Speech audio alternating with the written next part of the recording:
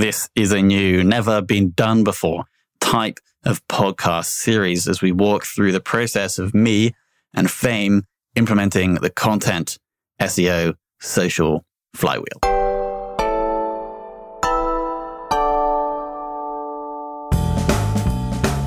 So I don't know if any of you are aware of Rand Fishkin and his SaaS company Moz, but they were a massive online marketing success story in my eyes. I mean, they ranked for the term SEO, that's ranking number one for the term SEO, raised $30 million and grew their business to $70 million in annual revenue. And if you were to speak to Rand and to ask him about how they grew, then I'm sure he would say something along the lines of the flywheel. They had what's called content SEO and social. That's a name that I've given to it since. Flywheel running right from the start of their business, which was the core factor, the core influencing factor in their growth. The ability to build one of these flywheels, I think, is probably the most important online marketing skill today. And what we're going to be doing in this new series on the Confessions of a B2B Marketer podcast is essentially a case study of how we are building this content SEO social flywheel with Fame. So if you're a SaaS or a B2B founder and you or someone in your marketing team isn't doing this and is responsible for growing the company, then I highly recommend you subscribe, listen to every episode, or send this to your marketing person for them to subscribe, because this thing takes a while to get going. But once it does get going, it's essentially an online marketing moat around your business. It fuels itself. And obviously, there's long-term benefits of probably increasing lifetime value and decreasing CAC. So in this first episode, I'm just going to briefly explain what the content SEO social flywheel, how long it takes to build, why it's better than paid spend, how you get started, and then I'll explain how this whole series is also going to work. Okay, so let's jump in and understand more about what a flywheel actually is. So the flywheel concept within business was popularized by Jim Collins in his book, Good to Great, where he saw that great businesses somehow included a flywheel into how they operated. It wasn't necessarily in marketing. It could be within like business strategy as a whole. And a really famous example is, of course, Amazon. So if we think about Amazon's flywheel, they essentially were able to give good selection, this improved customer experience, that increased the traffic to their site, that then enabled them to generate more sellers. And then this kind of lower cost structure and lower prices fueled that flywheel to go back around to improving customer experience, to increasing traffic, and to get more sellers. That's Amazon's. I have another example here. So Vanguard, for example, they offered really low cost mutual funds. And then over time, were able to deliver superior long-term returns. This increased the client loyalty, that enabled them to grow assets under management, that enabled them to generate more economies of scale, which then enabled them to offer lower cost mutual funds.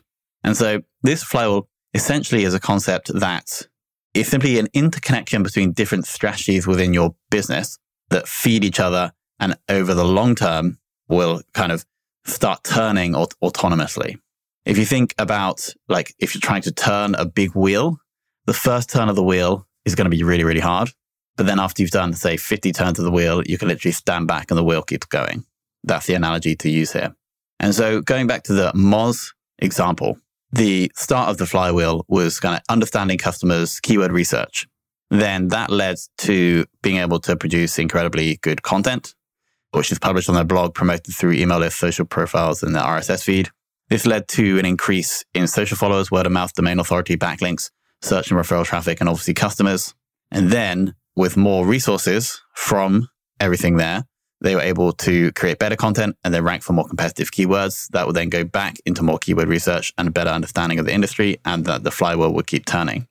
And so executed over a number of years, got Moz's organic search traffic to be valued at 2.7 million per month by SEMrush. And obviously, as I mentioned earlier, ranking number one in SEO. So this is really the power of the flywheel concept as it's applied to online marketing and to digital marketing. And so high level, what we're really trying to do is we're trying to produce content, promote content. As we promote content, we'll build more attention permission assets, for example, social followers on our RSS feed, or email subscribers. We then will get feedback from the content. This will enable us to create better content that we then promote, get more followers, and the flywheel turns. And of course, as the flywheel's turning, with every turn, we should be getting greater, like reaching more people, getting greater brand awareness, and that obviously will be building more customers. Obviously, there are costs associated with time and funds to produce this content and to promote the content. But over time, the amount of attention that content is getting in return for that investment should increase. And therefore, the ROI of investing in this channel will increase, and that will decrease customer acquisition costs and will, in theory, also increase lifetime value as the customers we're bringing into the business better suited. We've educated them more, but plus also they consume the content as they are customers, which will help them reach their goals and therefore will be less likely to churn or leave the company. And so this is exactly what we're going to be doing with Fame in the kind of world of B2B podcasting. So we obviously have the domain fame.so, and on that domain, we're going to be putting all this content on the social channels as well. And the goal here is to build awareness of Fame services, obviously, but it's also to actually add value to the ideal customer, who is somebody within a B2B company, either the founder or someone within marketing, who would potentially want to start and grow a podcast, because that's what Fame does, that this is our service. And so that's what we're going to be doing in this series. And in each episode, I'm going to be sharing with you exactly what we're doing, how it's working, what isn't working, giving you templates, giving you scripts, etc., for exactly what we're doing within Fame. So how long does this flywheel take to build? As I mentioned, the first turn of the flywheel is really slow and really hard. But with every turn, the ease in which you can turn the flywheel increases, and that keeps going with every turn. So I expect to invest time and attention into strategy with Fame for probably about 3 months before we see any real kind of business benefit. We'll start seeing more backlinks, we'll start seeing more traffic, etc., right from the start, like probably within the first week or two. But in terms of actual business benefits, feedback from existing customers or understanding from new customers whether they've been influenced by that content, social, SEO strategy, that I reckon will probably take about 3 months. And then to really start turning and just really start churning through producing new customers, I expect 6 months to a year. So that's what we're going to be doing. We're going to be updating here every 2 weeks so you can understand how we're progressing with that. So how are we going to get started with doing this? Or how can you get started with doing this if you want to follow along? Number one, first, you really need to deeply understand who your customer is and what their challenges are, because this whole flywheel, this whole series really depends on whether you're actually able to add value to your customers with the information. If you're not able to add value to your customers with the information, there's no way that customers or potential customers are going to consume the information or keep consuming the information after they've done it once. And therefore, they're not going to, this whole thing is just not going to work.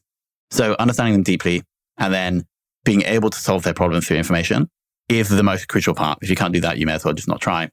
Second is having a unique view on the market. This is not absolutely necessary like the first one, but it is important and it will really, really help you grow your content.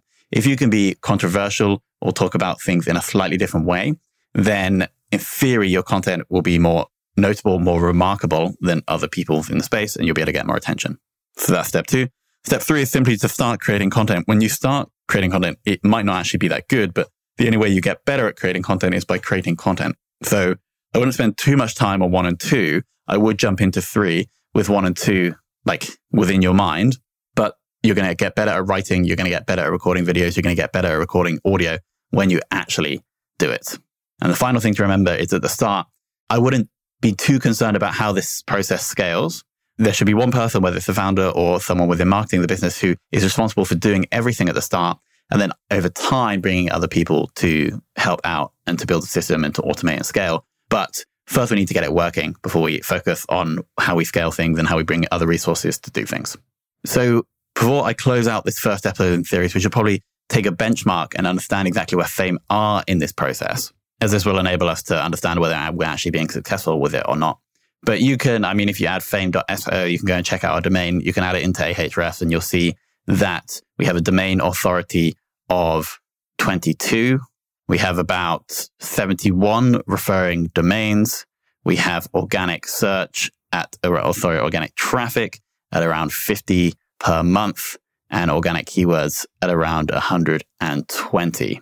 So seeing traffic on the domain and seeing number of backlinks, referring domains is a very, very useful way of tracking how the flywheel is working. Fame, the whole domain is getting about 1,000 sessions per month at the moment and about 300 organic.